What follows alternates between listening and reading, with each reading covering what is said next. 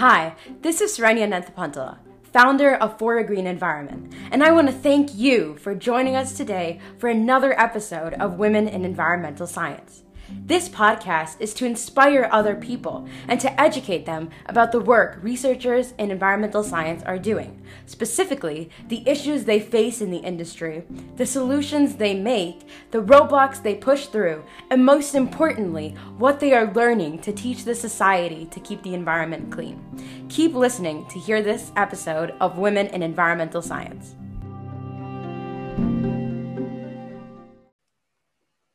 Welcome to Women in Environmental Science. I'm Srenya, and I have Dr. Ari with me. So thank you so much for coming to my podcast today, Dr. Ari. Well, thank you for having me. Of course. And just to understand the work that you have been doing on things like atmospheric chemistry, environmental health, climate science, and much more, could you elaborate on the work that you are doing? Yeah, that's a very difficult question for me right now, but I will try.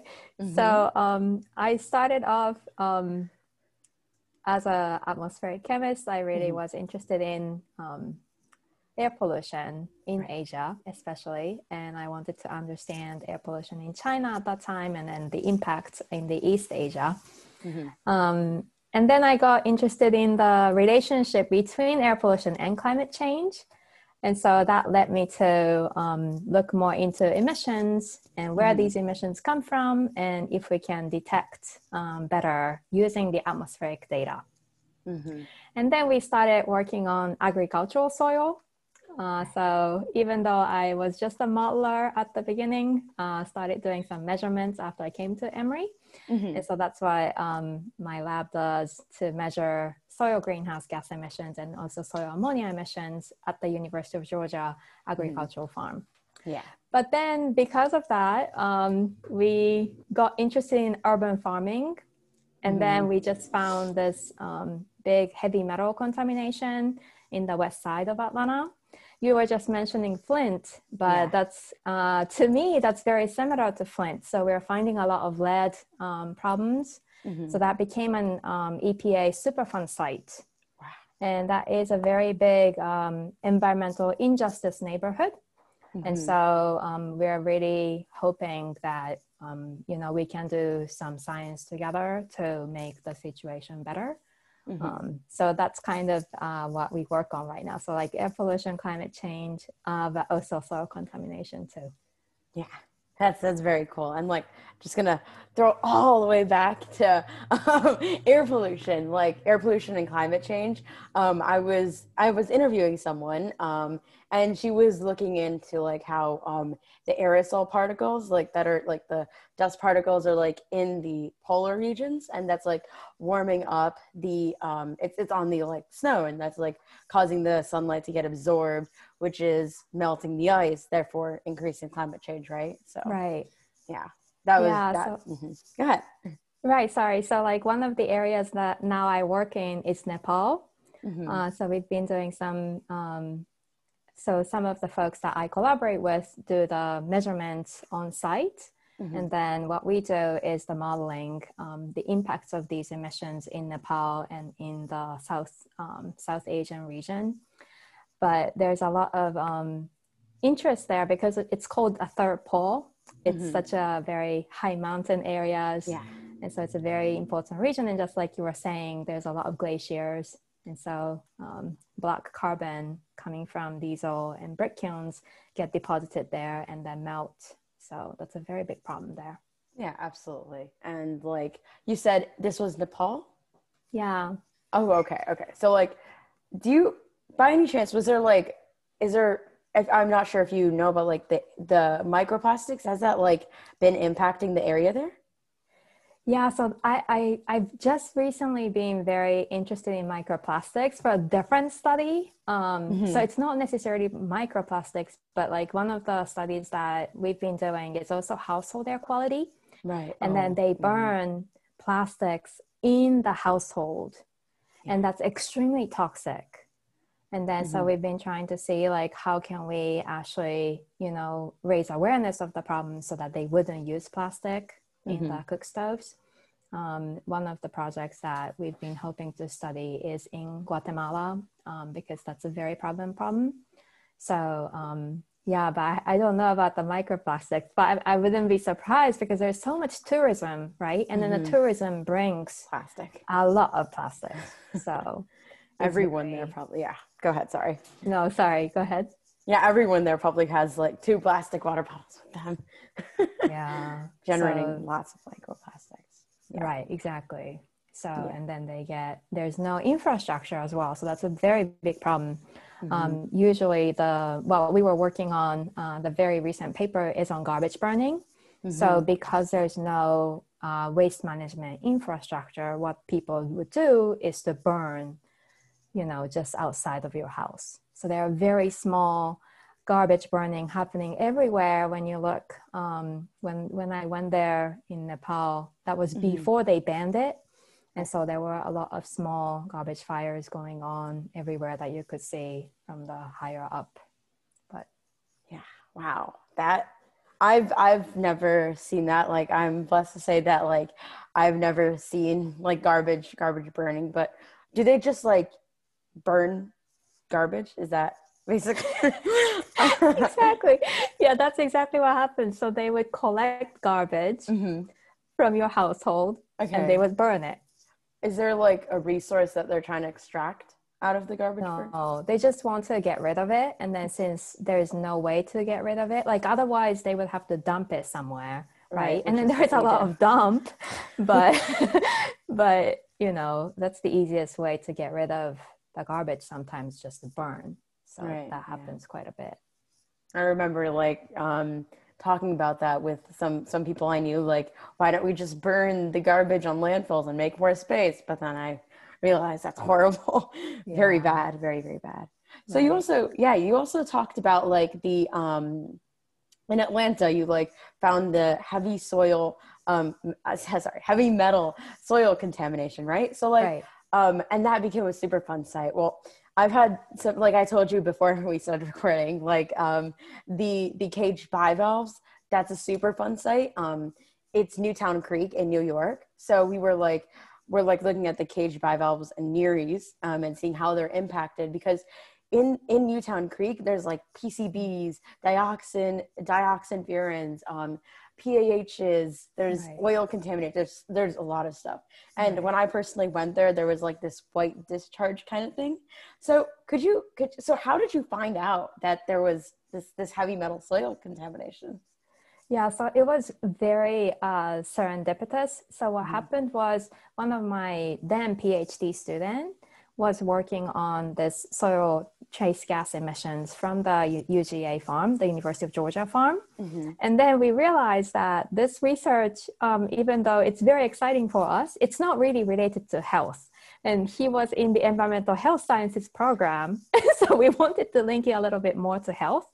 And then we found out that the city of Atlanta was trying to increase urban agriculture within Atlanta. And then we found out also that there's no regulation to test the soil before we grow food. And so we thought, okay, that doesn't sound like a very good idea, that you don't test the soil before, you start producing food. And so we said, okay, why don't we test the soil so that we can just be sure that there's no contamination. And then while we were doing that, there was one site that had pretty high levels of lead. And so that made us a little bit concerned. And then we were paired with a community organization called Historic Westside Gardens in the west side of Atlanta. And they were very interested in working with us to see if their soil that they are using for community gardens in the neighborhood was safe. And so we said, okay, let's work it out. And then so we started testing a lot of household gardens that they work with. And then there were several household gardens that had high levels of lead.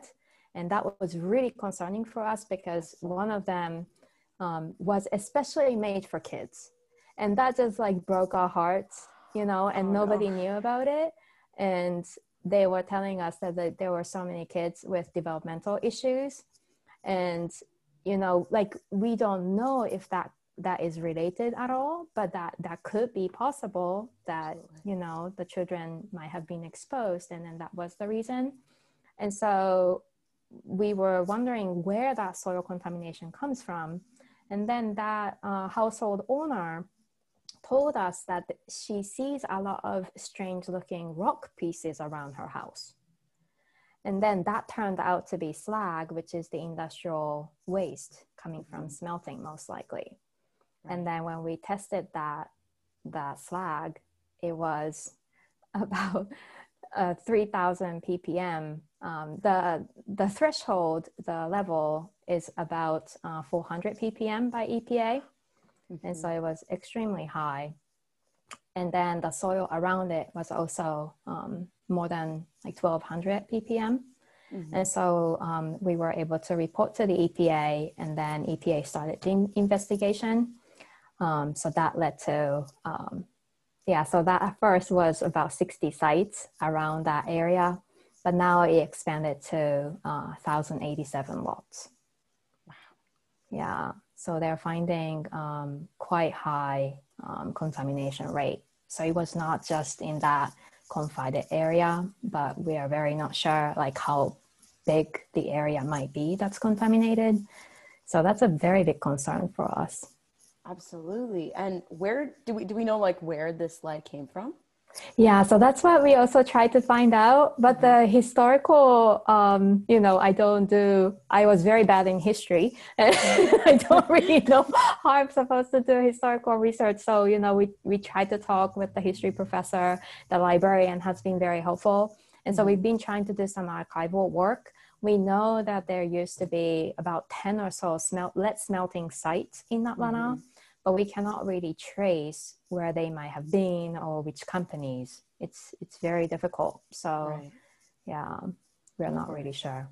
Yeah. I was so remember how I was talking about my Newtown Creek thing? So I was just looking into like where these contaminants came from. Yeah. It's very hard to like really pinpoint exactly this is the company. Like I understand, I completely understand.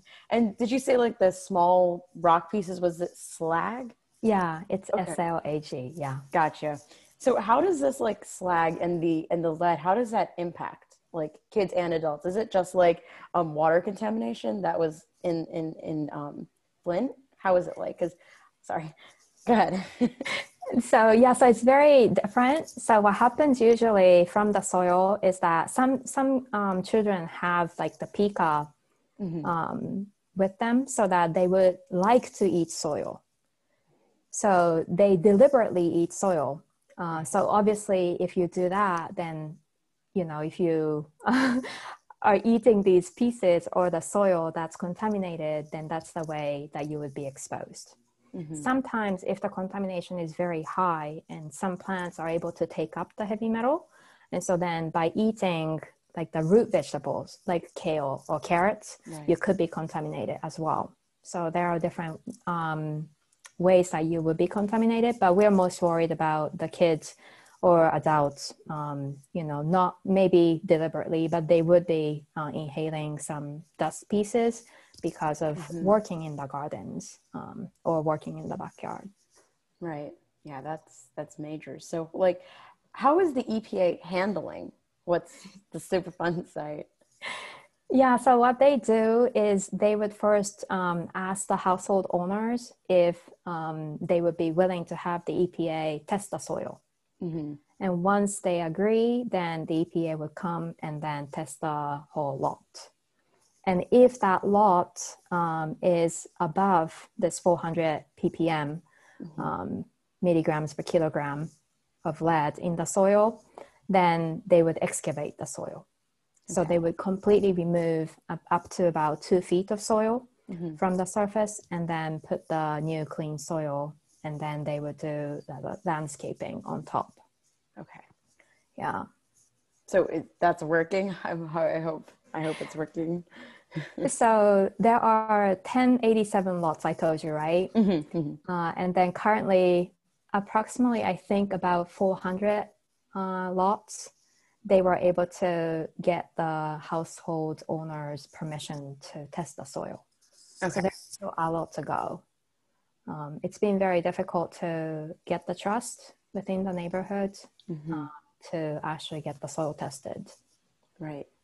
Yeah, that makes sense. Yeah.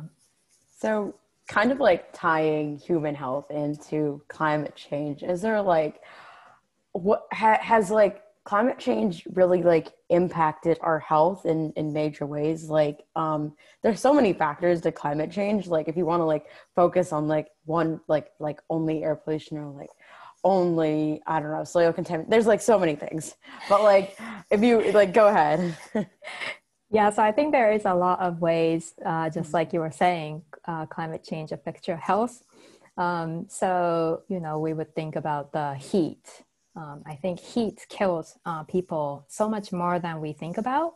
And so the extreme heat event is very important. And then some of the elderly people get really impacted by that, especially if you don't have access to AC. And in some countries, if the ambient temperature goes so high and if you don't have the AC, that's going to be very detrimental. But I think another things that we don't necessarily think about, how climate change is linked to nutrition, I think that is very important. We are finding that there's going to be lower nutritional values as we get to warmer environment. And that is very concerning because the crop yields could get lower because of the higher tropospheric ozone concentrations. And then on top of that, if you're going to get lower nutrition, then that is, I think, very big problem. Absolutely. So, yeah. And then, of course, flooding and the hurricanes. And all there's of so those. much. It's like all this bad stuff, but we can prevent it. I'm optimistic we can prevent it. Yeah, I'm very optimistic because, there are people like you, right? The younger generation are going to solve the problem. So. And also scientists like you who are willing to speak up and share their research with the world to help them understand, like, okay, this is what's going to happen. Fix it. Yeah, just a small piece, but yeah. Yeah, absolutely. So like, I like you told me, we've been like talking about agriculture and all this kind of thing. So like, I actually, I was speaking to this gardener. He's in like living in like the heart of New York City, and he grows like gardens where he does like he's like a no-till, no-dig mantra. And I'm wondering, like, is that like always the way to go about it? Like what's good about not tilling and not digging? And is that something everyone can do? Yeah. So that's great. That's one of the, I guess, the experiments that we're doing. So we're not comparing no-till with the tillage per se, but the study has found that if you don't till, then you can sequester more carbon. You can increase the amount of carbon in the soil, and so that's great. But what we are trying to also see is how much soil emissions change because of these agricultural practices. And so what we are finding is that if you don't till, and then if you don't put fertilizer, is that going to be good for the environment? And so what we tried to put, this was the idea coming from my collaborator, Dr. Nick Hill at the University of Georgia. So he created this mechanism called living mulch. So what he does is you wouldn't till, and then you would put white clover in the winter. And so the white clover grows in winter, especially in the South South US or Southeastern US. I don't think it would work in the North because it would, it gets too cold. Right. But in the Southern US, the weather is still mild for the clover to still live over winter. And so they would live well. And then in the spring, when the time comes to plant, he would create a strip and then plant corn in between the white clover. So then usually corn uses a lot of synthetic fertilizer, the nitrogen fertilizer, but you don't need to put it anymore because clover as a nitrogen fixing plant can provide fertilizer. So is this like the double provide cropping? Nitrogen to the soil? Yeah. Okay, I think. Yeah, you're breaking up a bit. You okay? Oh yeah, same with you.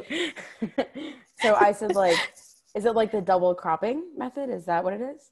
No, so it's like an intercropping. So you're Yes, that's what planting, it's called. yeah. So you're having cover crop, but still live throughout with the plant, the cash crop that you have. Right. And so with that, we thought that that would decrease the greenhouse gas emissions, including nitrous oxide. But what happened was it actually had the highest nitrous oxide emissions.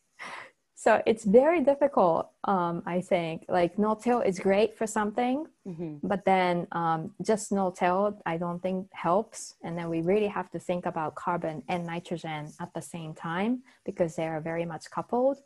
And so for greenhouse gases as well, nitrous oxide is the third largest greenhouse gas. Right. And we don't really think about that. So how can we take both into account and come up with agricultural technique that's best? It's what we're trying, but it's extremely hard. Yeah, absolutely. That makes sense. Like you got to take in all the factors. Right. I wish, honestly, I wish like someone would genetically modify like a seed and make it perfect for droughts, flooding, all these different things, and not producing too much carbon, all this stuff. Right. That's exactly right. So that's what we have to do. But then have you read the book, Seeds of Science? No, I have not. It's a really interesting book because it talks about how people have come to be against the GM crops. And then that's a very nice history. And then this is actually written by an author who used to be really really against GM crops, and then realized that that was so wrong. Yeah. And how how the policies are really making it difficult. So like, did they just like talk? I like I said, I haven't read the book, but I will look into it. It does seem interesting. Like a lot of people are like, no GMOs, but like a lot of our food is GMOs. So like, right. It's like, they might not even realize that they are ingesting GMOs. I don't know. Yeah, I think it was especially the case in Europe. There's a lot of policies against GMOs, but then what was hurt the most was in the global South. I think there was so much potential, but because of that, a lot of the NGOs being against GMOs, that could not be implemented, and I think that hurt a lot of people that don't have access to food. Absolutely. Yeah. So I noticed that you're like very, very interested in like all these different things. And I think that's cool because you can kind of like tie them in with each other. So my question to you is like I told you earlier, like I told you earlier, like the Flint, Michigan thing is how I got interested in doing like research in water. So like what got you interested in doing like research on the soil, on the atmosphere and all this stuff? Yeah, that's a very good question. So yeah, I think I would like to know your background, like a further background, right? Like when you were very, very young, well, you're still young now, but so for me, I was actually very interested in the environmental issues since I was in elementary school. Like I was very much of a geek, wanting to recycle and wanting to reduce waste and wanting to reduce the use of water and stuff. And so I got first interested in the linear motor car, using like how can we actually make a transportation system that's using less fossil fuels. Yeah. And so I looked into that when I was in the 6th grade. And then we moved to London when I was 13, when I went to the middle school. And so I don't know why, but somehow I was reading some kind of a book. I don't really remember why. That's very much of a shame. But then I was reading it, and then I somehow decided that I really wanted to study air pollution. And then I was really not a nature kid. I was not very interested in the wild, or I was never interested in like playing outside. But I was always very fascinated with pollution. And so I thought I wanted to solve these pollution problems using engineering, like using the technology. I thought the technology could solve the world. So that's how I got interested. Absolutely. For me, like I said, I live near Michigan. In Michigan, there's like all these, there's just like water everywhere, like the lakes. And I remember my parents would always take me there, and I just, and also like I said, I did research. I'm doing research on how like algicides are impacting algae, and like if they're actually like useful or not, like a meta-analysis. And like I got interested in that because, like I said, Flint, it impacted people like so much, and it really interested me in like how are all these like contaminants that we're trying to clean our water with really impacting these living organisms. So like algicides are like they're copper, and all these other heavy metals, and they're just gonna go in like our ponds and lakes, which are where we get our water from, like from the tap, right? So that was where it all started for me. I see. So you really got interested since Flint, is that right? Yeah, Flint is like the domino. Okay. Yeah.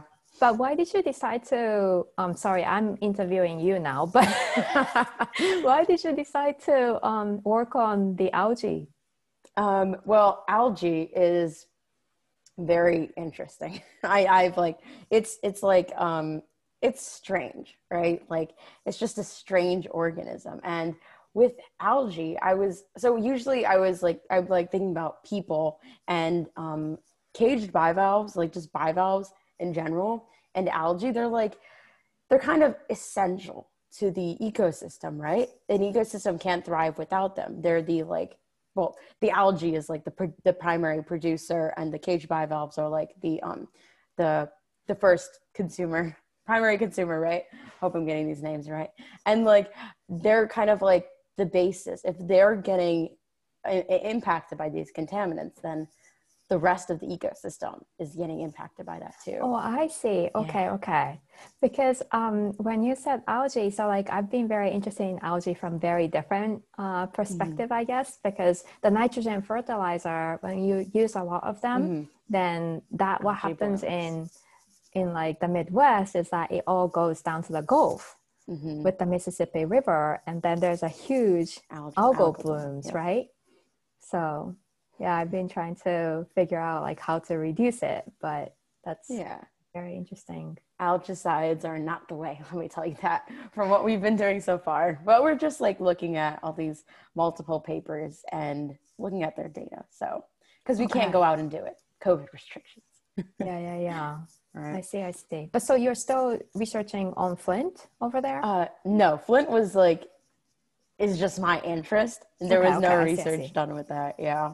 Okay. It just, it scared me how much water is important, obviously.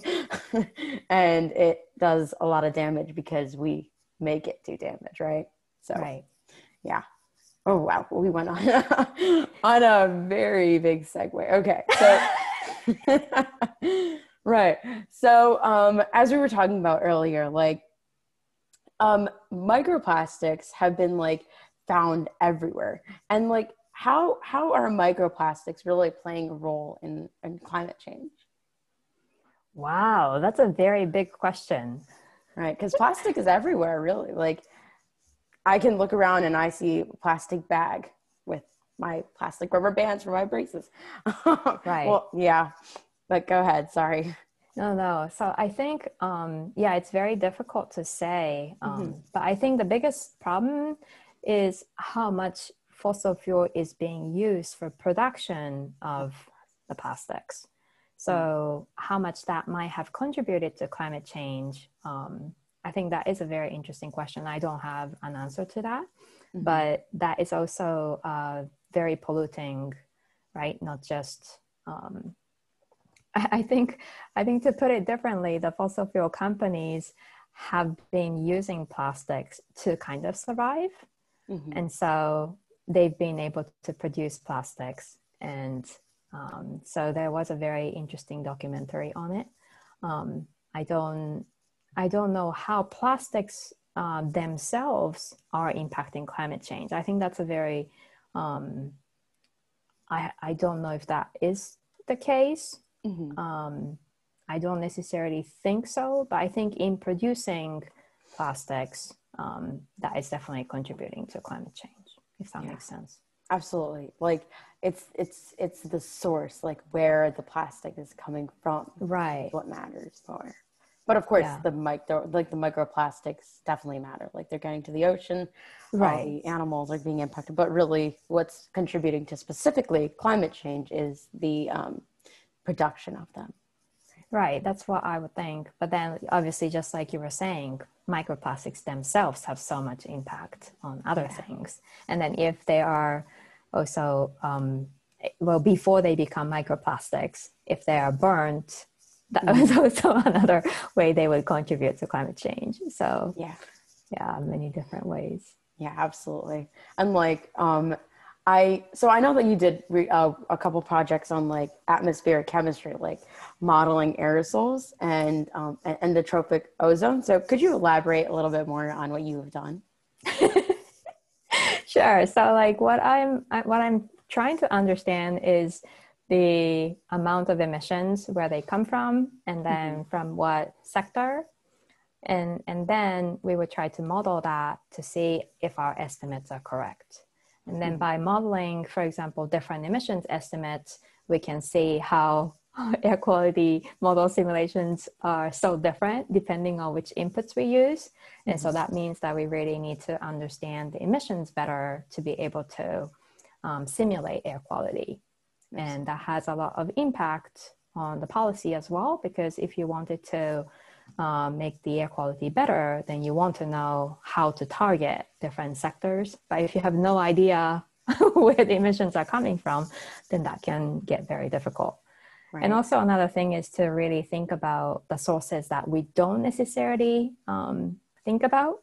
So like garbage burning, just like we were talking about, and the brick kiln emissions, and the agricultural residue burning, wildfires, those spontaneous events as well, they make it very difficult for us to be able to understand air quality as a whole, right? So trying to be able to simulate them is quite hard.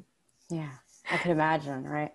So you just talked about brick kilns. Like I was looking into them after learning more about you, right? So like lots of people don't really know about these, about how much emissions these are like producing. So why are these brick kilns not, why does the public really not know about these? Why do you think, at least?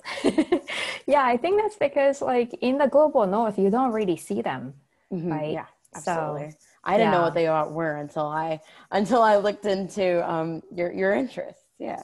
Right. So I think there are so many different sources that we don't really come across in the US or in the global north.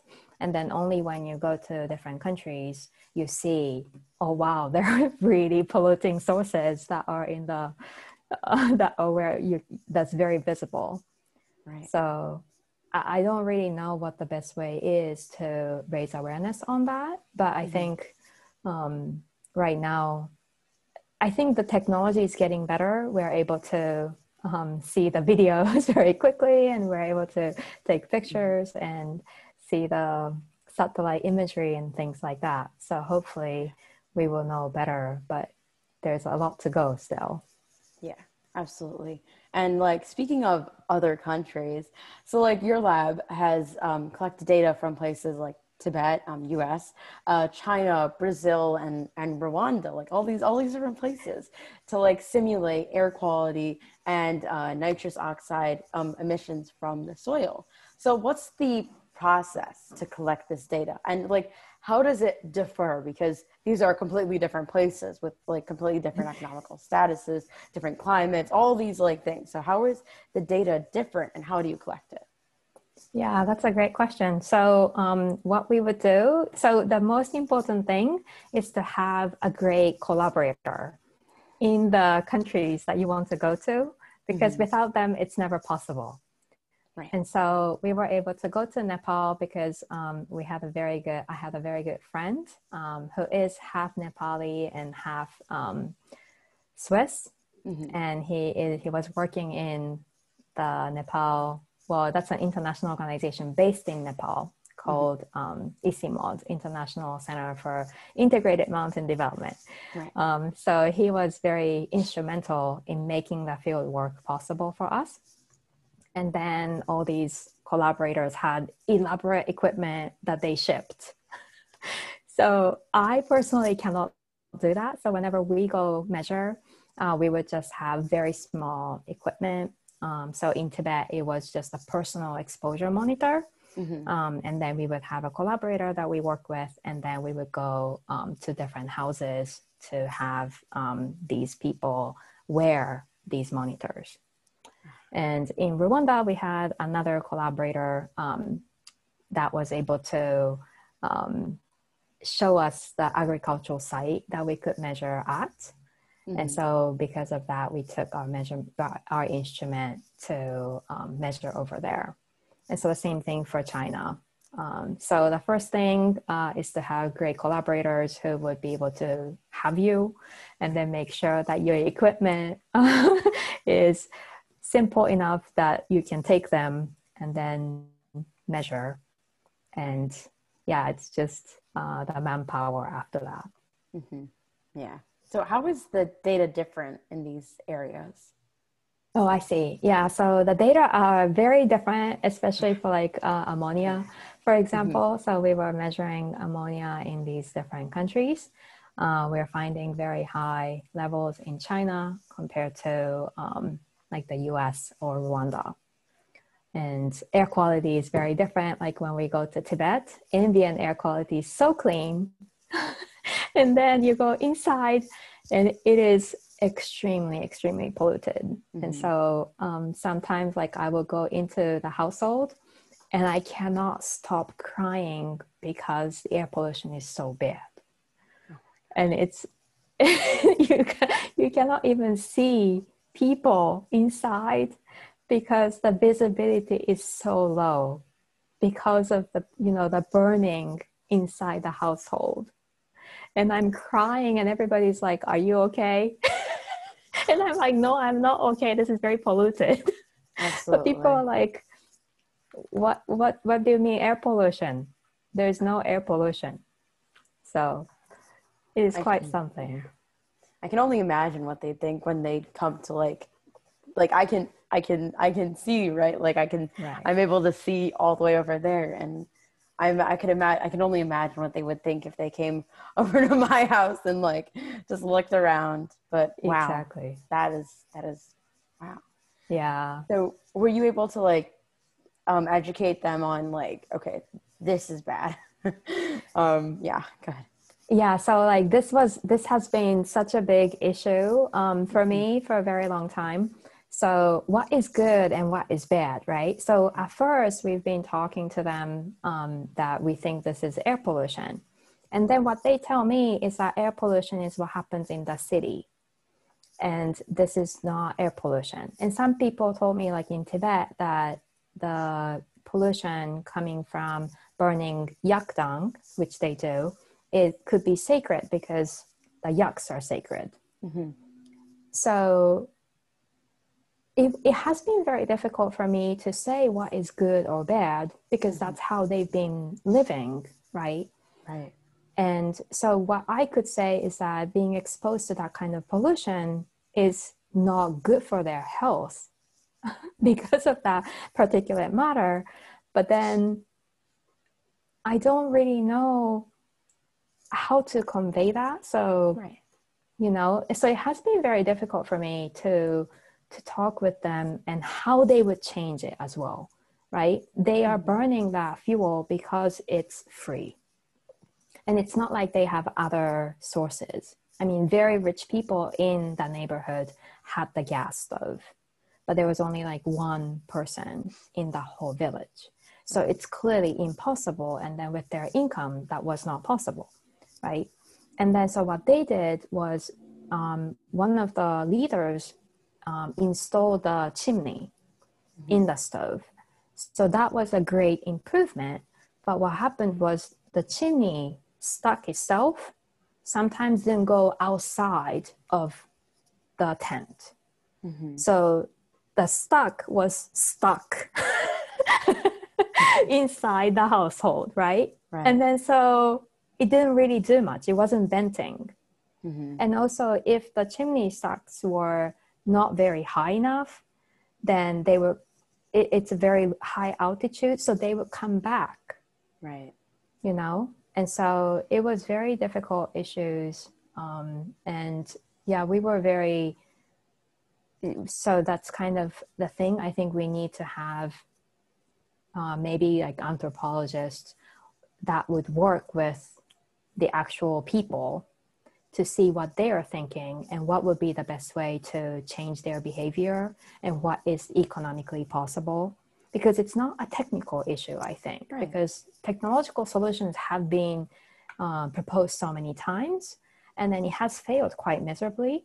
And I think the reason why is we need to understand how people think and what people can actually do and what's available for them, and then go with what we can do to improve. And what does improvement mean, right? I mean, the improvement is very different for different people. And like their perspectives, their perspectives on like the air pollution and if it is actually air pollution to them. Right.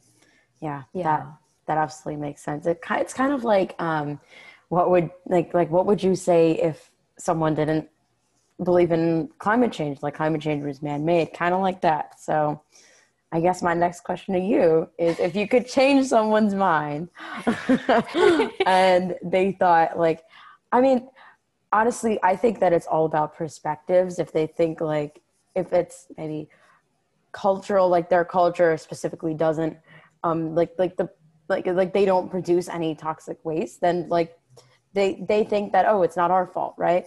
Like, what would you say to someone who thinks it's not man-made? Yeah, that's very difficult. So Chris. I think I was reading this Yale. Yale has this very nice website, and then they've been surveying a lot of people.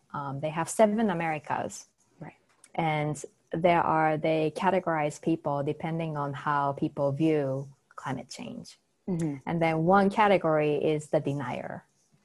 And what they say is that climate deniers are not going to change their perspectives. So no matter what you say, it doesn't matter. So you shouldn't be trying to change their perspectives because it's not going to happen. I mean, you know, that's how I understood what they were saying, right? Yeah. But I do think there is a point to that.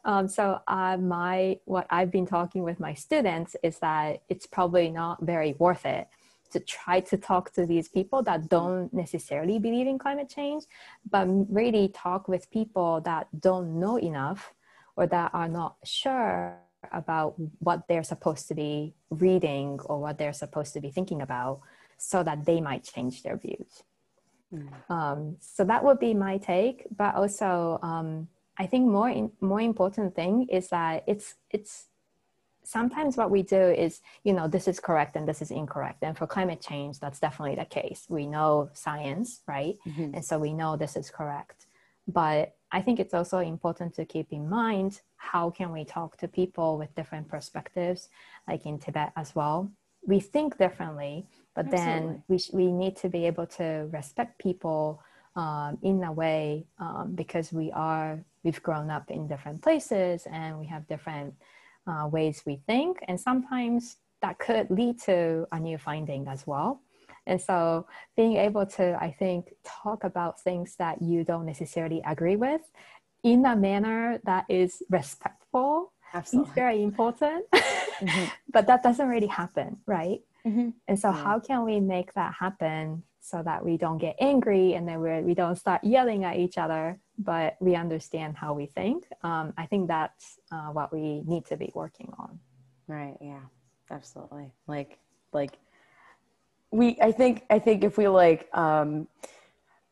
change the policy, I'm not sure, by getting these people who can really make a difference, like who can change laws, and really influence people to like, okay, maybe without even with that, if even if they don't understand climate change, like don't do this, do this kind of like way of thinking, right? So what are so like people, scientists like you have a chance, you understand climate change, you understand the impacts, and you've seen these terrible detrimental like effects of climate change and contamination. So what are some ways, like some green ways that you may like help preserve the climate?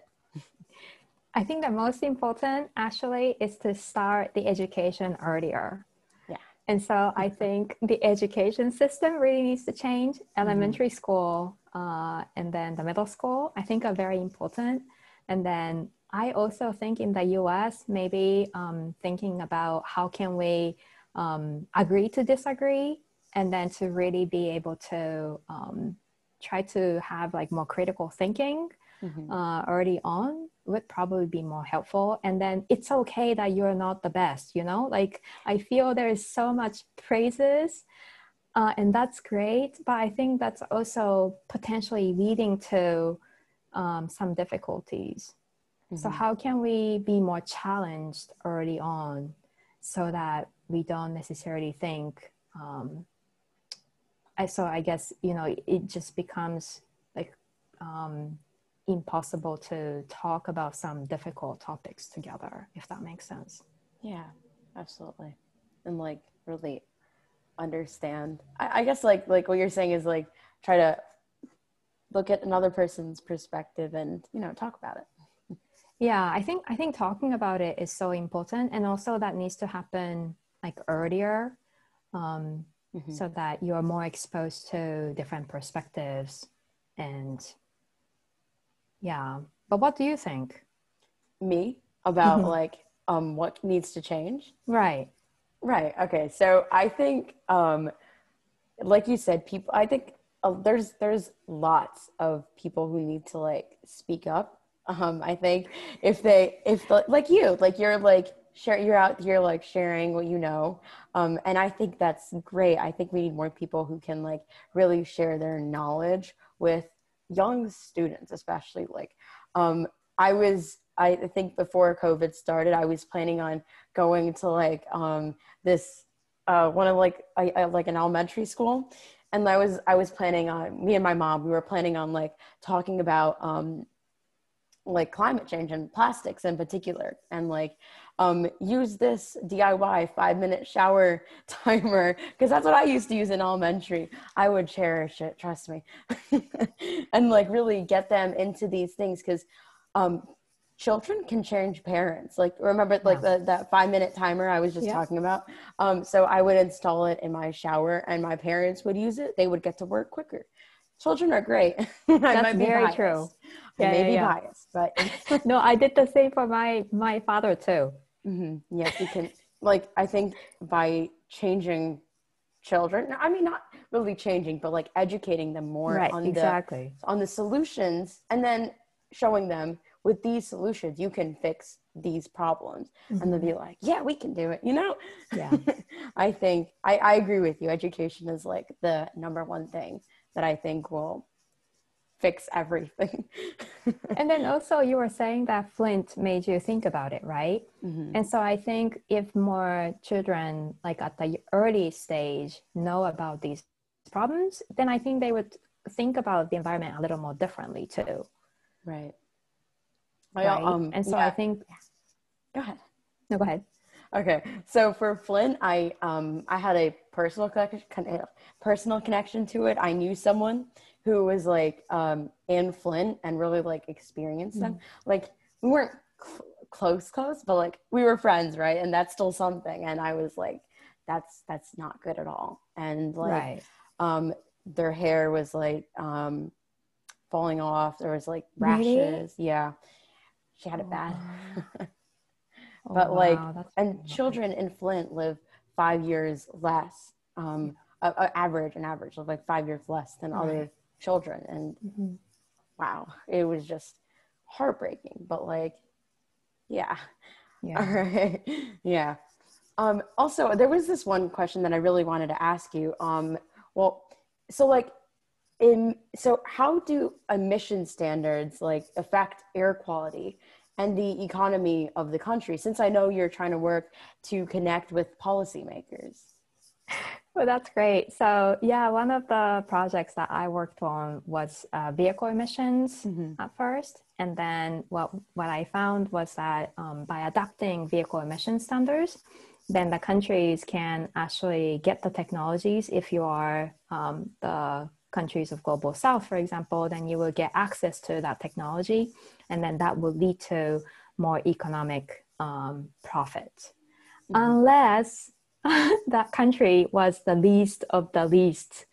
If it was the lowest income country, that profit was not there.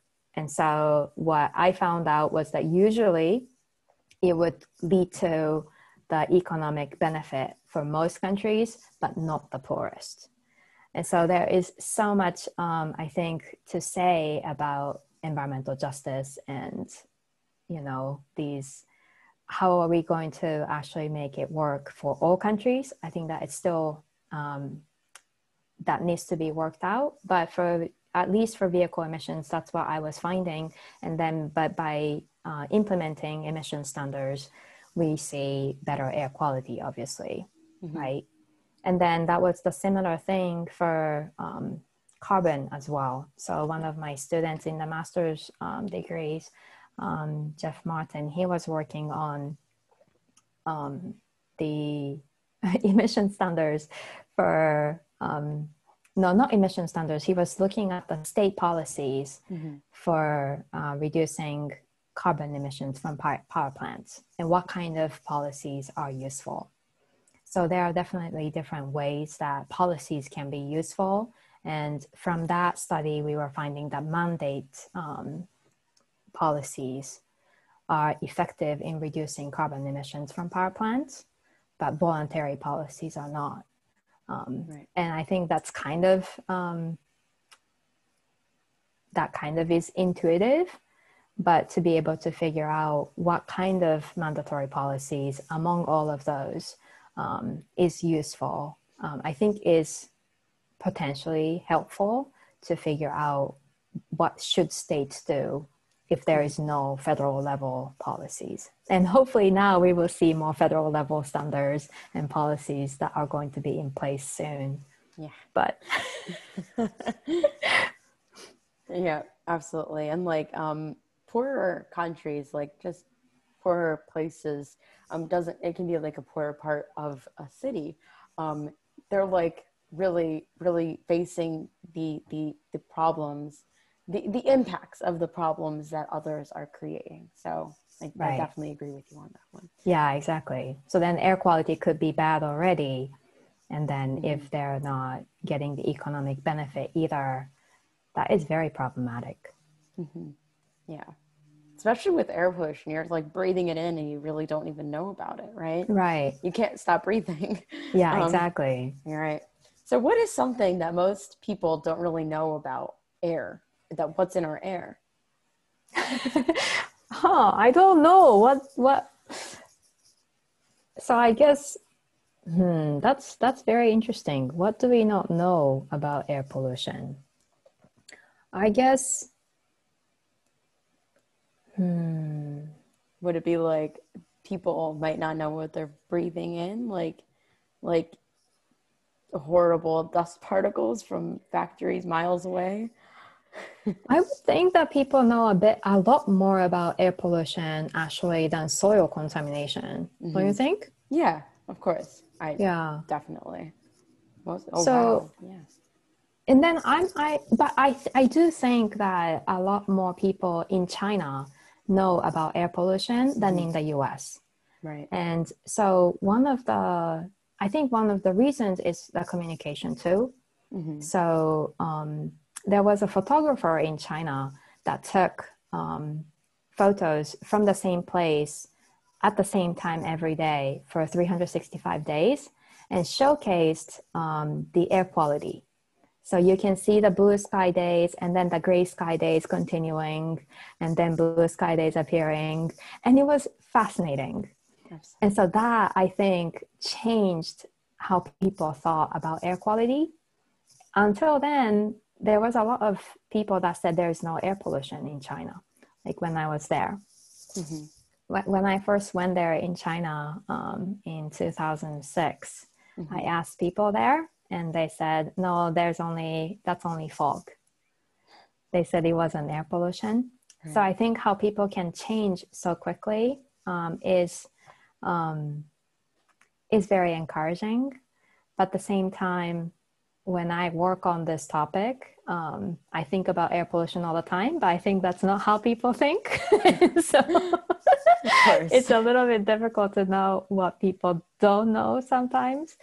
But I do think the awareness is much lower. And that might be just because air pollution is, air quality is much better considering, mm-hmm. What could be in different parts of the world.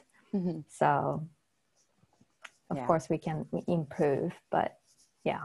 Yeah. Like the Great Smog of London. Is that what it's called? Yeah. Okay. Like that hurt so many people. Right. And that's all because of what's in the air. That's right. Yeah. So kind of when I talk about air, over the last few months, we've been noticing COVID-19 has helped with the air pollution. There was some charts that the air pollution in China was going down a bit. And how is it, has that helped a lot really? Or is it just normal now? Yeah, so that's very interesting. So that might be something that people are not fully understanding maybe. So what we've been seeing is that there is a very big dip in nitrogen oxides. Mm-hmm. So what I think many of the newspaper articles, for example, have been highlighting is the NOx concentrations. Yes. And NOx is very short-lived. And then they come a lot from transport, like vehicle mm-hmm. emissions. Exactly. And so when people don't travel, then we reduce emissions rapidly, and then we can see the decrease in concentrations very quickly. Mm-hmm.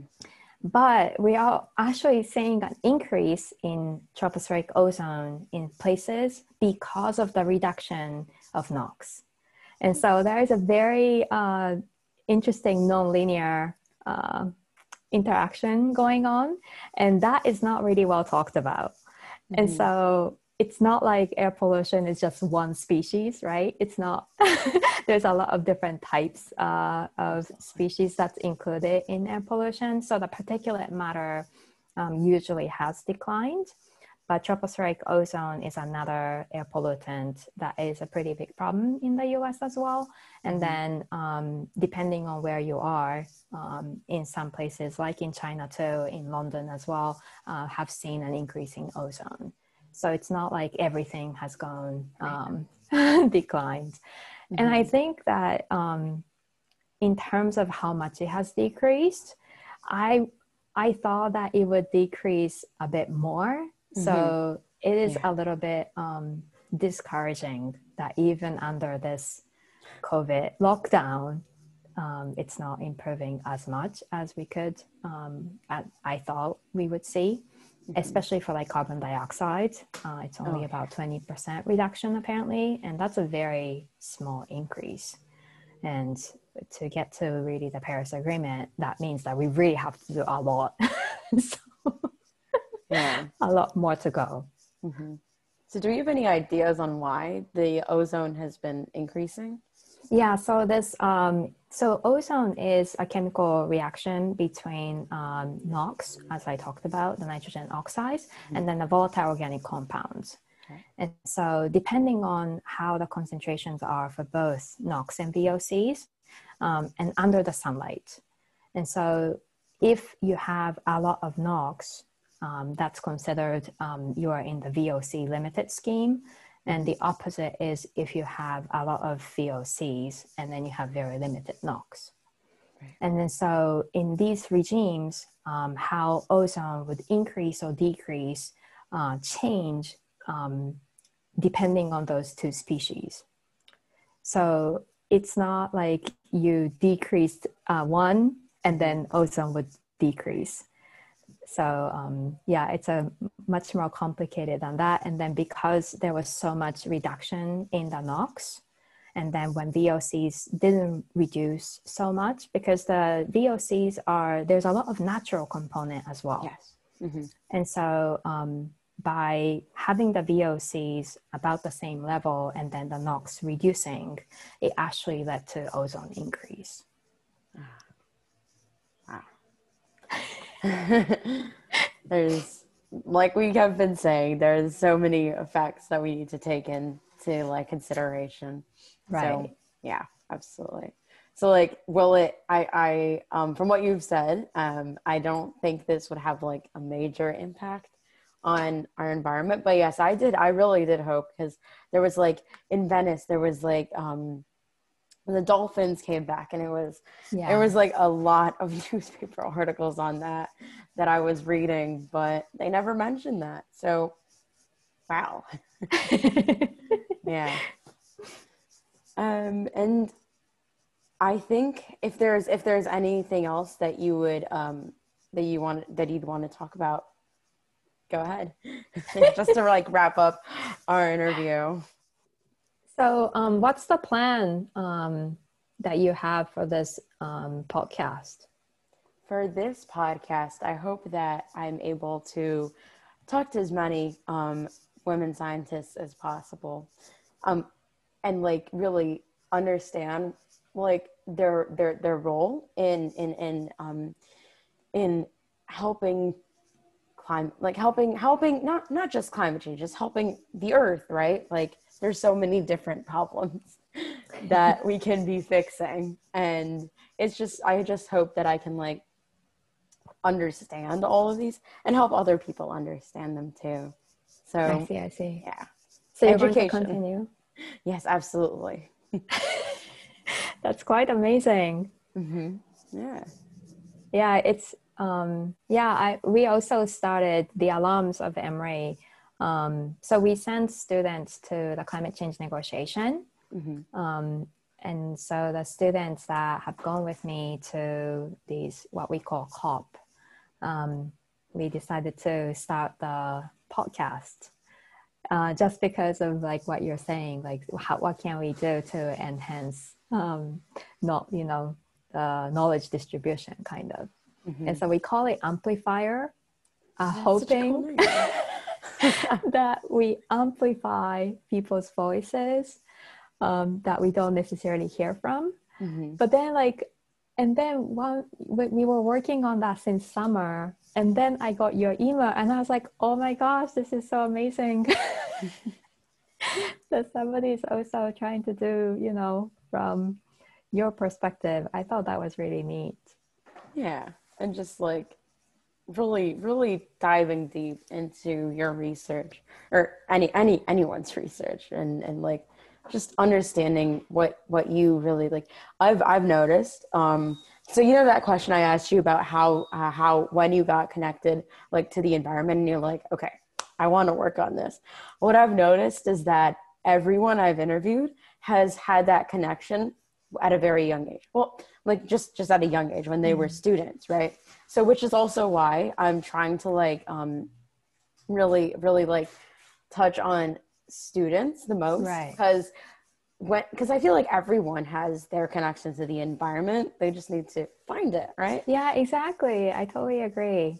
Like how I asked you that question on like what green things might you be doing? If someone like, to help the earth, you don't need to give up what you love. Let's say you love biking. This is like an example I give to everybody. If you love biking, you can bike to work every day, or like something like that, right? Yeah. So there's something you can always do to help the environment, and you just need to find it. Yeah, that's very true. Mm-hmm. Yeah. Yeah. Especially like young students, like when I was young, I didn't like animals, insects in particular, because Mosquitoes love Me either. I know they love me too. Yeah. But then I still don't like mosquitoes. Let me get that clear. Mhm. But I've grown to like things like algae and nerees, like these worms that are huge and can potentially harm you. They're Wow. cute. But they help me Wow. with like sediment analysis. So Yeah, that's true. they're great. I like them. Yeah, Except I just wouldn't prefer to go near them, but I know. I'll look at the data. Yeah. Yeah, that's very true. Yeah. So is there anything else that you'd want to mention on our podcast? No, I don't think so. But I hope I was clear enough, and I'm sorry. I wasn't as prepared as I had wanted to be. So No, hope that was absolutely. okay. Absolutely great. Well, we have been speaking to Dr. Airy, and I just want to thank you so much for joining me here and sharing your thoughts about like climate change, atmospheric chemistry, and much more. So thank you so much. Thank you so much. This was so fun. If you enjoyed this thrilling episode, be sure to subscribe to be notified when a new episode is posted. Don't forget to share Women in Environmental Science with your friends and family so they can learn more about the problems that are being solved in the science industry. I hope you enjoyed this episode and learned about the work researchers are doing in this field. This is Serenia Nanthapantala signing off. Thank you for listening, and I'll see you next time.